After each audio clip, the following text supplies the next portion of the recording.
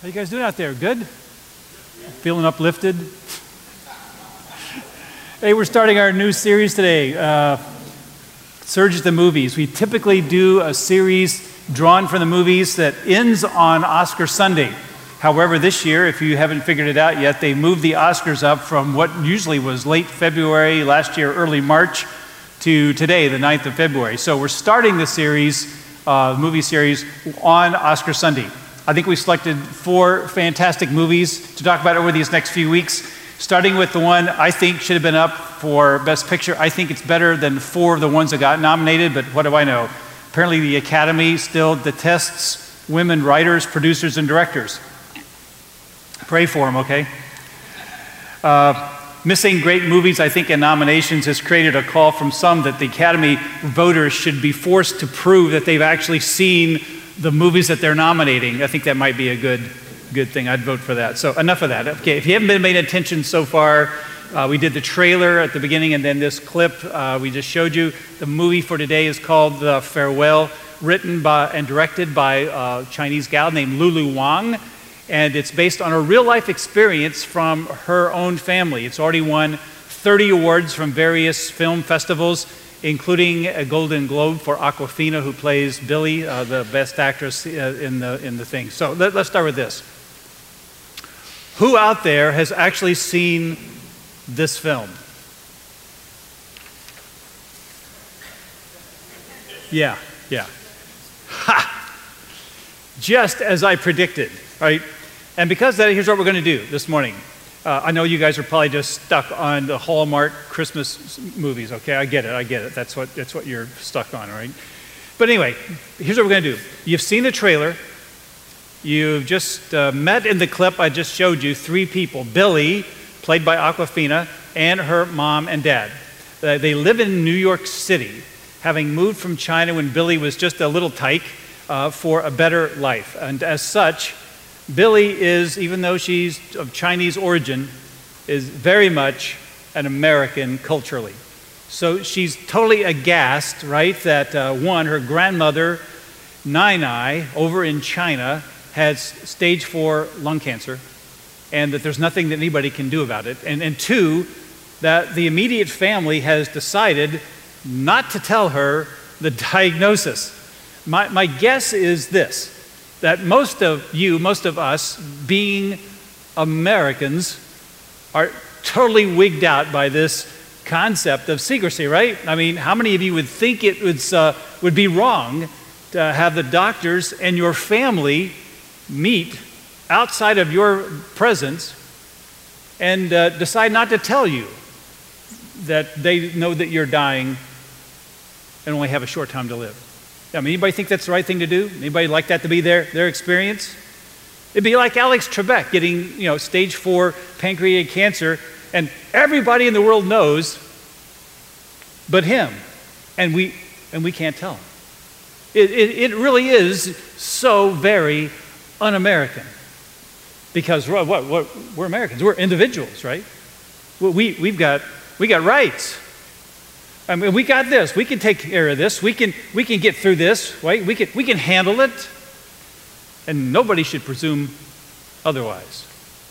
Anyway, Billy's parents tell her they've already got airline tickets they didn't tell her about. They're going to China the next morning, and they're leaving, right? They do everything they can do, as you see in this video, to keep Billy from coming, because they're convinced, as well are some of the other immediate family members, that she's not going to be able to keep the secret. She's going to spill the beans if she shows up.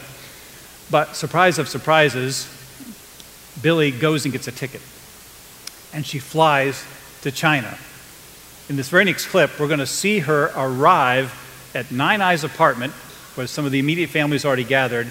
And you can watch the family react with horror as she shows up, because they're so confident she's going to just blow the whole thing. Let's watch this clip.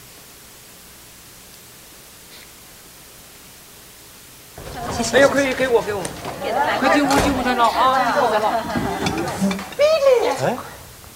Billy 回来了。Billy，你这个傻孩子啊！快让奶奶看看，哪瘦了呀？你妈非说你瘦了，我看没瘦。哎呦，我大孙女儿啊，都不跟奶奶说一声啊。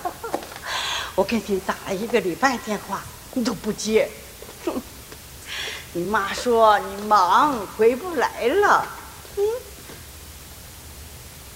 咋啦？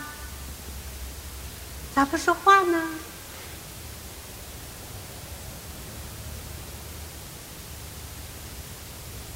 我想你了。哎呦，奶奶知道你想我，怎么回来的？飞回来的？游泳回来的。啊？ Should have called first. 哦，这个傻孩子骗我呢！哎呦，这小圆屁股一点都没变呢。你小的时候啊，奶奶就愿意摸这小圆屁股。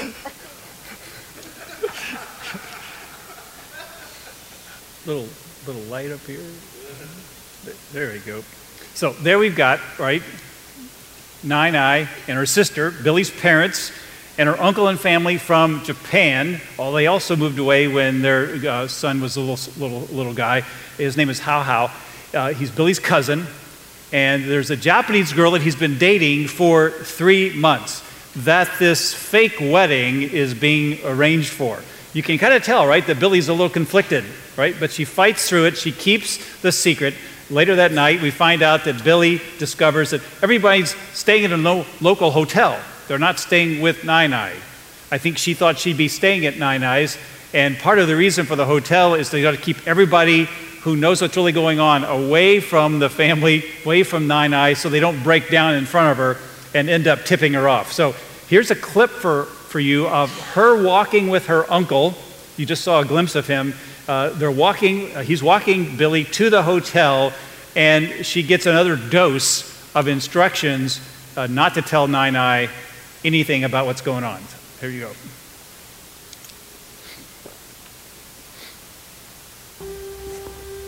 怎么了？不舒服了？我没事儿。啊，估计是因为时差，我先带你回宾馆。宾馆？我为什么不能住这儿？哎，都回来人多，住宾馆又省事又方便。我先带你去，好吧？没事儿，那个宾馆可好了，新盖的啊。哎呀，歇着去吧，婚礼前有你忙的。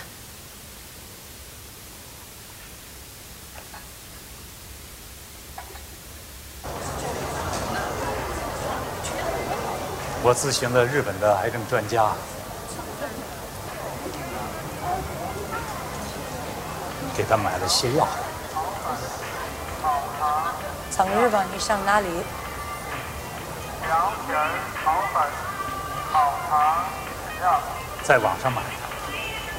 凉皮儿、炒粉、烤肠、饮料。奶奶。凉皮儿、炒粉、烤肠。奶奶她很爱你，知道吗？我知道。炒粉、烤肠、饮料。奶奶的病很严重。我知道。奶奶完全不知道她现在的病情。我知道。你一定要特别小心，千万不能告诉她。我知道，爸已经说了。你会难过，不过再难过，你也不要告诉她。我知道。她的时间不多了。我知道。我们也不想告诉她。我知道。无论如何，你也不要告诉她。So you think she's not supposed to tell him that? Okay. Okay. From this point on in the movie, extended families start showing up from all over the place. And most of them are coming for this wedding thinking that it's a real thing, right? There are a few close relatives who actually know what the situation is with Nai, and Billy keeps engaging them through the movie, the ones that know, and asking them whether they shouldn't actually tell Nai what's going on. And she's rebuffed in every single experience she has with that, which only really kind of adds to her frustration. For her part, Nainai goes full on into wedding planning. She suggests this. She says, okay, this couple has only been dating 3 months. So let's just tell everybody that comes in that they've been dating for a year, so there aren't any uncomfortable questions being asked. And the family's effort to keep this whole thing, this wedding kind of simple, is just totally vetoed by Nainai, who rolls out the red carpet, plans this huge banquet, and the cost to the family just skyrockets. Still, they hold the line. So the tension that Billy faces, and frankly we face as we're watching this, whether this whole thing is just wrong, keeps rattling around in her brain and ours, even as funny things and heartwarming things and kind of some fun things and even sad things kind of happen. So like in such movies, there's a crisis that pops up that threatens to destroy this entire house of cards that the immediate family has put together. In this case, Nainai has a kind of a nasty coughing fit one evening. So she decides that she's going to go on her own to the hospital, and what she wants is for the doctor to prescribe some new medicine for her cough. Nainai tells her sister not to tell anybody. She's going to just deal with this herself. Sounds like not a problem, right? Well, her sister rats her out, and there's a hilarious scene where the family finds out about this. The two families, the two brothers, the two sons, and all their family get together, and they rush to the hospital, frantically trying to get there before the doctor actually spills the beans and tells Nainai the truth. Here's the clip of them rushing into the room where Nainai and the doctor are engaged.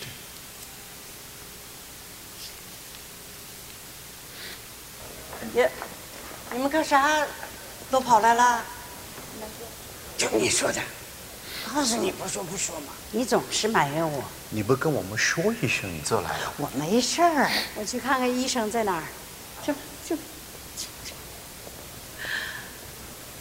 干啥呀？你要这么严肃？我就是来换药的，没啥事儿。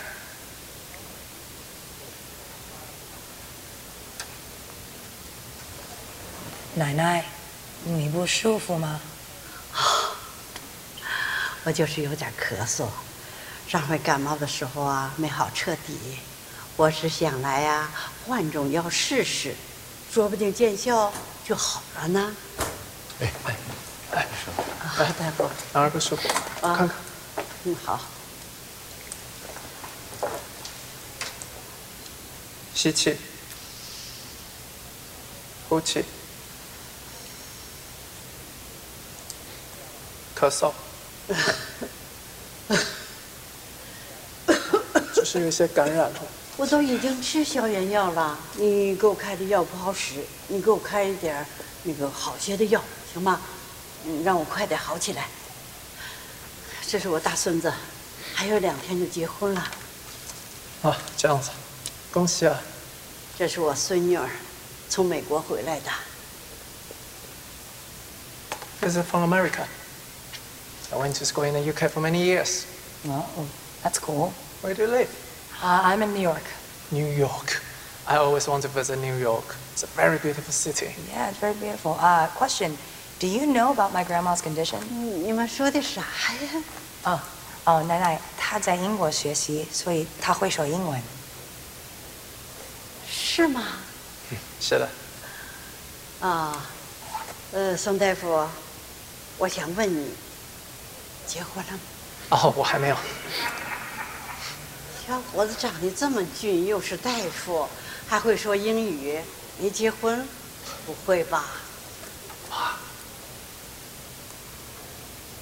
How bad is she? You can tell me the truth. The cancer is quite advanced. Shouldn't we tell her? In her situation, most families in China would choose not to tell her. When my grandmother had cancer, my family didn't tell her. Isn't it wrong to lie? I mean, if it's for good, it's not really a lie. I mean, it's still a lie. It's a good lie. How's your grandmother? She passed away a few months after she was diagnosed. 赵奶奶，因为你几个月前有感染肺炎，我怀疑你现在咳嗽应该是当时的感染源，还没有完全的恢复，所以我建议我们要拍个片子，确认一下这个感染源没有扩散。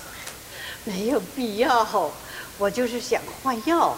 换药是没有问题，但是我还是建议你可以拍个片子。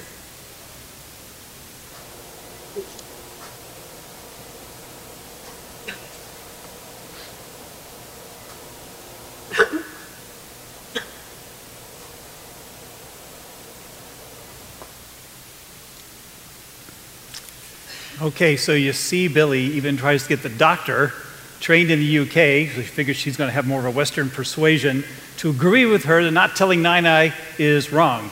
Still doesn't work, right? So if you're watching this movie, you're kind of getting upset that this very sick woman is being treated this way and kept in the dark. The doctor does agree to change the medicine, but he insists on getting an x-ray taken, and she's waiting for that at the end of this clip. From here on out, the next chunk of the movie really revolves around the wedding. This is an incredibly elaborate event, and something dramatic happens at the wedding. And frankly, I wasn't even really grasping why it happened as I was watching the movie until I had to sort of sit back and think about what I'd just seen and reflect on it a bit. But all of a sudden, what we see happen is that Billy has this opportunity that just sort of falls into her lap to allow Nai to find out what is really going on, the truth about her condition. The thing that Billy has wanted her to know all along. But instead, what we see happen is that Billy springs into action to prevent that from happening.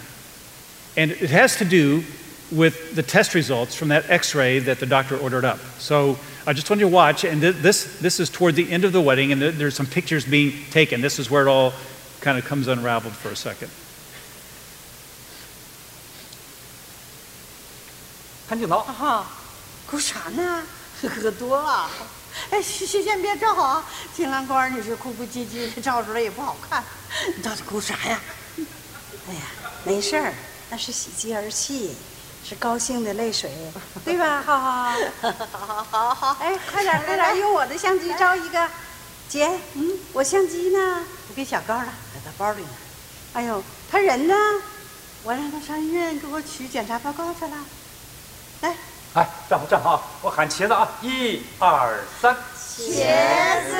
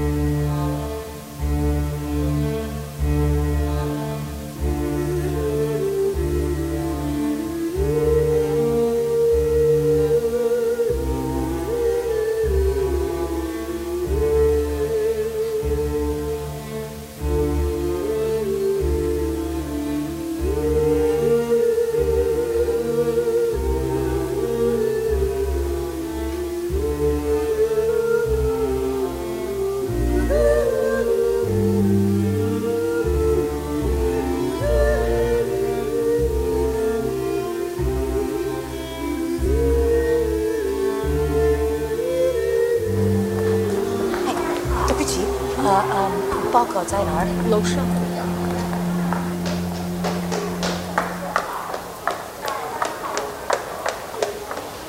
高阿姨。哎，你咋来了？你到了吗？那检查结果呢？这个。咋了？这写的啥呀？我不知道，我不看中文。你没看吗？俺不认识字儿，你没上过学。对。那这是怎么改呀？改什么呢？改成良性阴影啊。良性阴影，良性阴影是什么呢？就是不是绝症呗。哎，行了。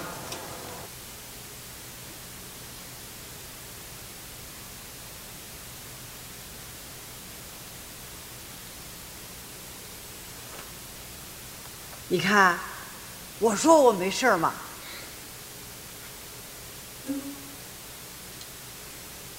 Okay. If you weren't conflicted yet with just the basic lying to Nai, You got to be now, right? I mean, really, falsifying the test results. And Billy turns out to be the instigator. For Pete's sakes, what is going on? Well, I think this turn in the movie hangs on two things.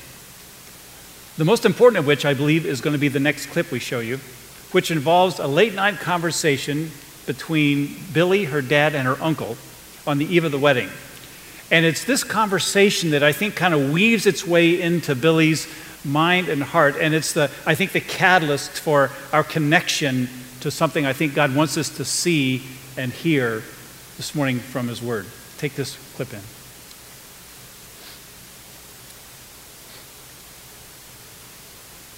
Are you smoking? Oh,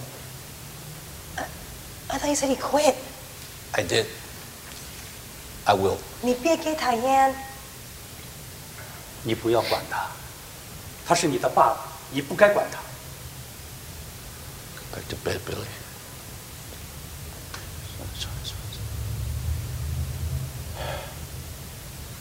What are you guys talking about? Nothing. 你们告诉奶奶吗？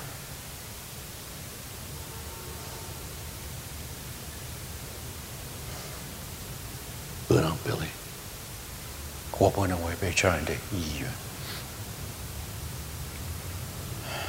Billy，有些事情你得明白。你们很早就去西方国家了，因为你把生命看成是个体的。这正是西方和东方的文化差异问题。东方人是把生命看作是集体的，家庭、社会。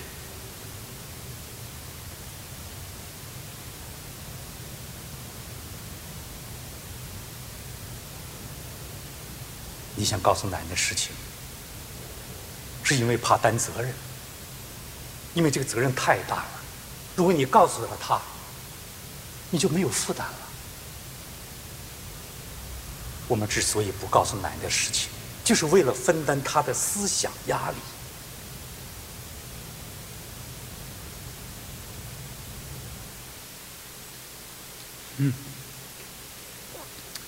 There it is. The breakthrough moment in the movie. I mean, whether you think lying to Nai is wrong, whether you think falsifying the test results wrong, it's the love behind the actions that butts up against our sensibilities. And it butts up against Billy's too. This idea is that this is what family does, that this is what society should do, that we have a responsibility to kind of carry the burden for others, for those that we love. Oh, sure, we could tell Nai she's only got months to live. And then the burden's off of us, right? The guilt of carrying that burden is off of our shoulders. We'll just transfer that burden to Nai. She can handle it. She'll carry the burden, trying to deal not only with our pain and our sorrow, but also the burden of not having long to live. Instead, here's what we're going to do. No, we're not going to do that. We're going to carry the burden for her out of love. And what you see through the whole movie, if you watched the whole thing, is a family that the family members that know are carrying this incredible weight, burdened down by grief, just trying their best to hold it together. At one point, Nai approaches Billy's mom and says, "Hey, what's wrong with your husband? His face is all puffy. Is he drinking again? Are you guys having trouble?" The answer? No, he's just tired. Right? It's a cover for the burden that he's carrying. You saw it at the wedding where the grandson has a tough time not just shedding tears as the pictures are being taken. And they got a cover for him. Oh, he's just tears of joy. That's what this is. There's this strange concept of bearing another's burdens out of love for them. And at the wedding, this idea of carrying the burden is still kicking around Billy's head. And we see her watching events unfold at the wedding. We see her watching Nai, who's in her element, having the time of her life. She's totally full of joy, right? She's got all the family around. She's laughing. She's playing silly games. She's talking with all the guests. She's reminiscing with old friends, none of which she would have been experiencing had she known the prognosis. So Billy, and we, I think, as Americans, are torn.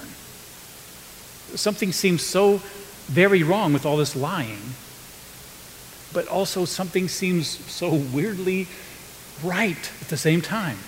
And it totally messes with our heads and our minds. And I got to tell you, it lingered for me, at least for days, after I saw the flick.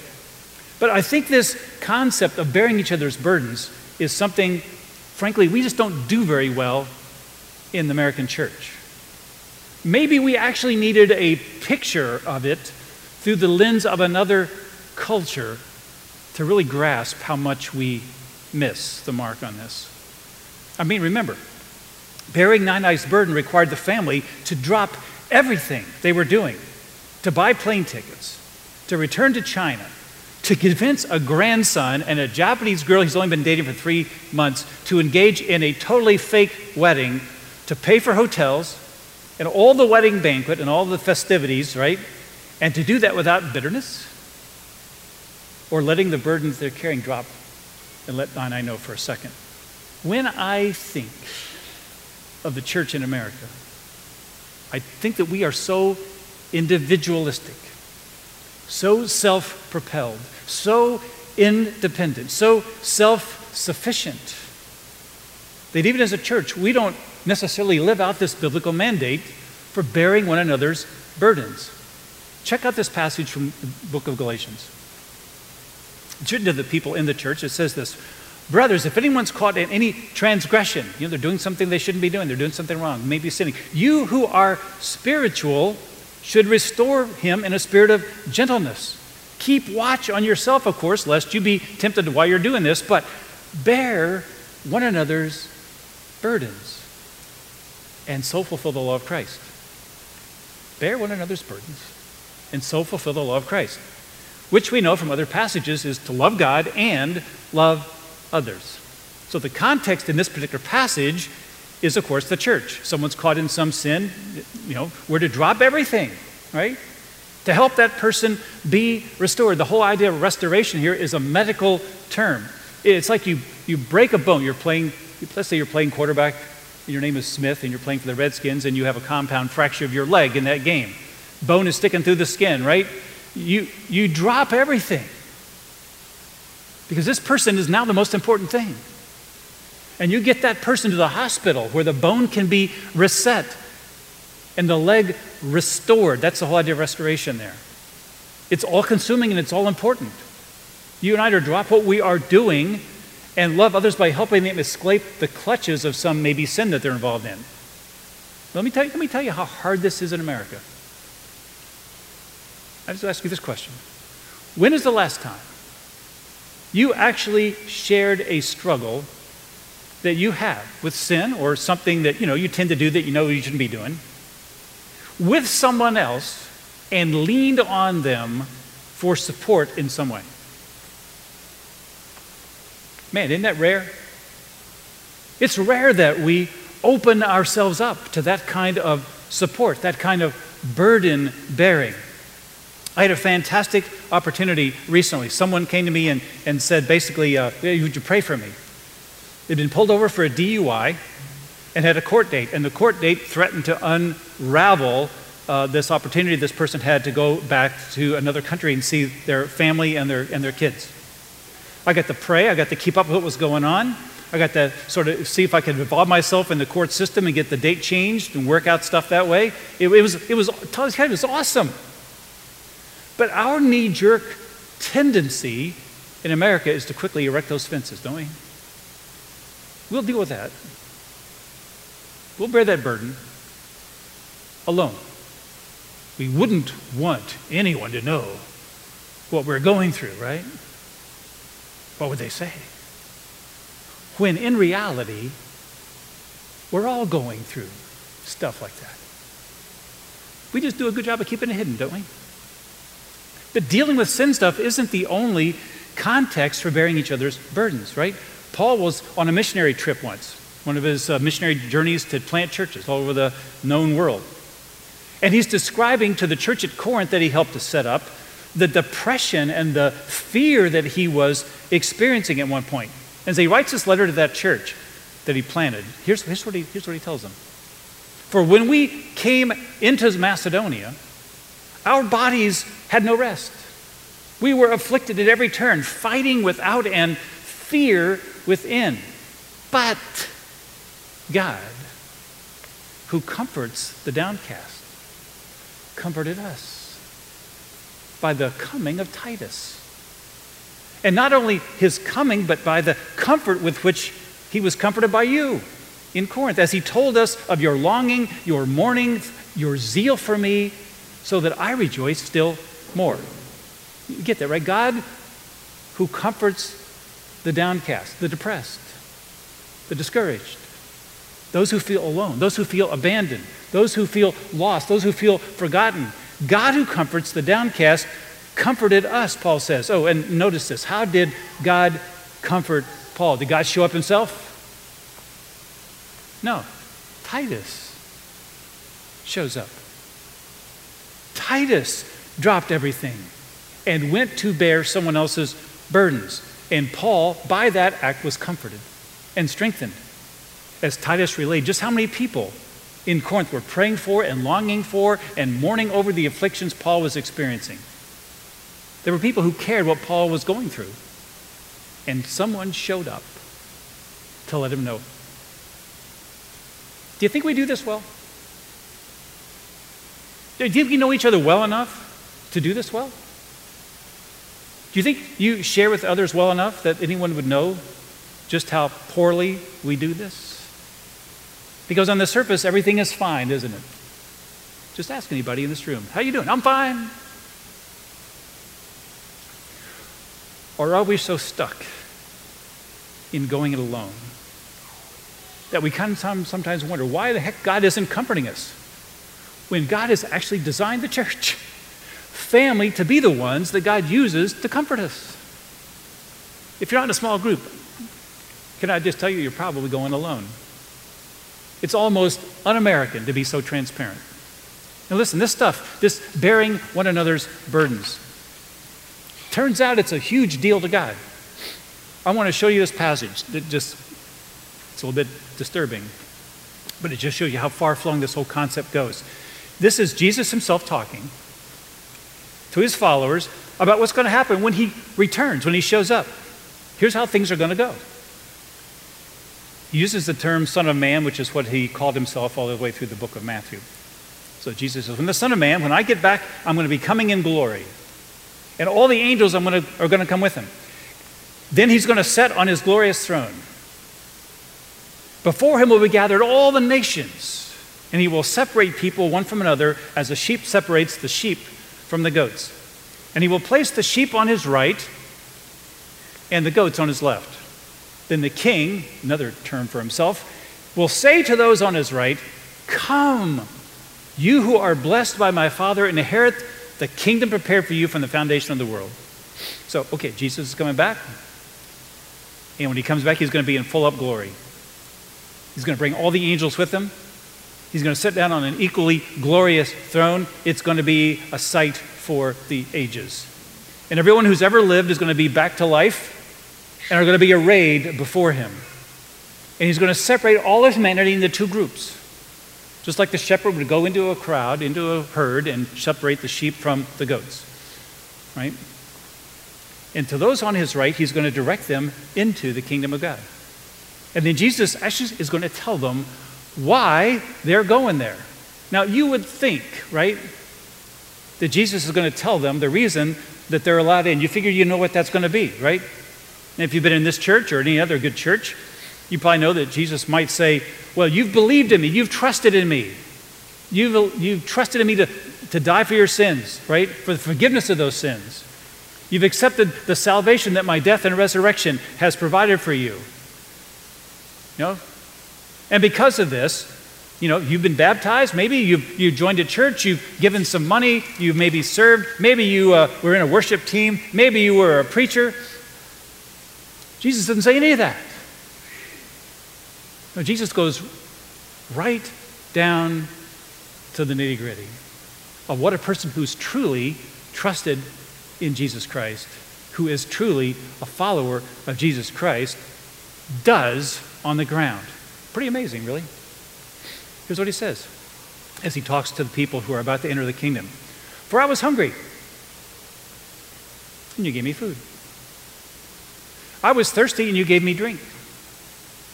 I was a stranger, and you welcomed me. I was naked, and you clothed me. I was sick, and you visited me. I was in prison, and you came to me. And then the righteous, being totally amazed by this, because they expected to say, okay, it's just faith and faith alone. No, they're going to answer him. They'll say, Lord, when do we ever see you hungry and feed you, or thirsty and give you drink? And when do we see you a stranger and welcome you, or naked and clothe you? And when do we see you sick or in prison and visit you? And the king will answer them, truly, I say to you, as you did it to one of the least of these, my brothers. He probably is going like this to all humanity. You did it for me. Then he's going to say to the goats on the left, depart from me, you cursed, into the eternal fire prepared for the devil and his angels. For I was hungry, and you gave me no food. I was thirsty, and you gave me no drink. I was a stranger, and you did not welcome me. I was naked, and you did not clothe me. Sick in prison, and you did not visit me. Then they will also answer, saying, when do we ever see you hungry, or thirsty, or a stranger, or naked, or sick in prison, right? When do we ever see you doing those things and not minister to you? Then he's going to answer them, saying, truly, I say to you, as you did not do it to the least of these, you did not do it to me. And these will go away into eternal punishment, but the righteous into eternal life. See, God thinks that bearing each other's burdens is a pretty big deal. What if we, as a church, were willing, like Nine-Eyes family, to drop everything that we think is so important, that we're doing right for ourselves, spending on ourselves, saving for ourselves, and used our lives more to bear each other's burdens? Not just those in the church, but others. The hungry, the thirsty, the homeless, those in need of clothing, those who are sick, those in prison, those in need of dental supplies. What if it became a lifestyle? What if we became a church family that did this within our own family right here, but also took it to the community outside of this? What if we were willing to experience the grief that Nine-Eyes family experienced in bearing others' burdens, so that they might not only get Jesus, but also get to allow God to use us to comfort them, to restore them, to strengthen them? Oh, sure. Gospel message for sure. But do you see the mechanism that God uses to make the gospel attractive? Bearing each other's burdens. You know, what if we just tithe 10%? Yeah, we'd have the $25,000 in our bank account right now that it would take to support 2 families for 2 years with Homestretch, which is doing some incredible work getting homeless families back on their feet and self-sufficient.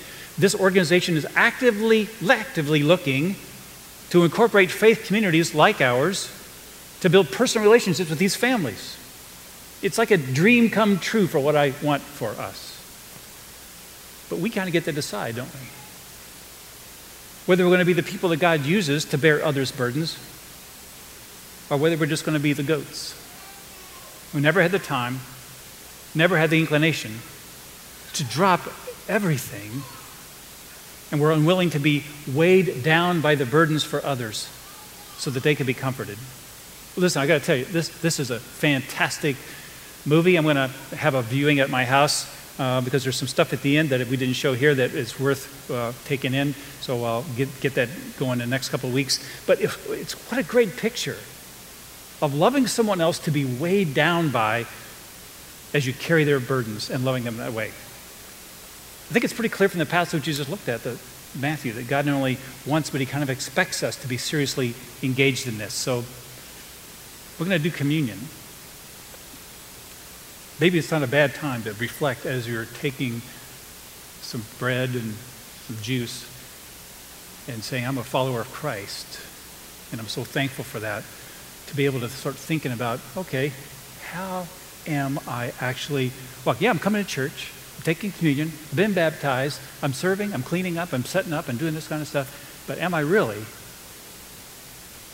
if I'm standing in front of Jesus Christ at the end of days, is he going to say, come on in, because you fed me, and you clothed me, and you gave me drink, and you visited me in prison, and you cared about me when I was homeless, and you cared about me when I was a stranger. Maybe we got some thinking to do about, what our walk is really like. Maybe God will use communion to kind of get in our attention. Let me pray for us.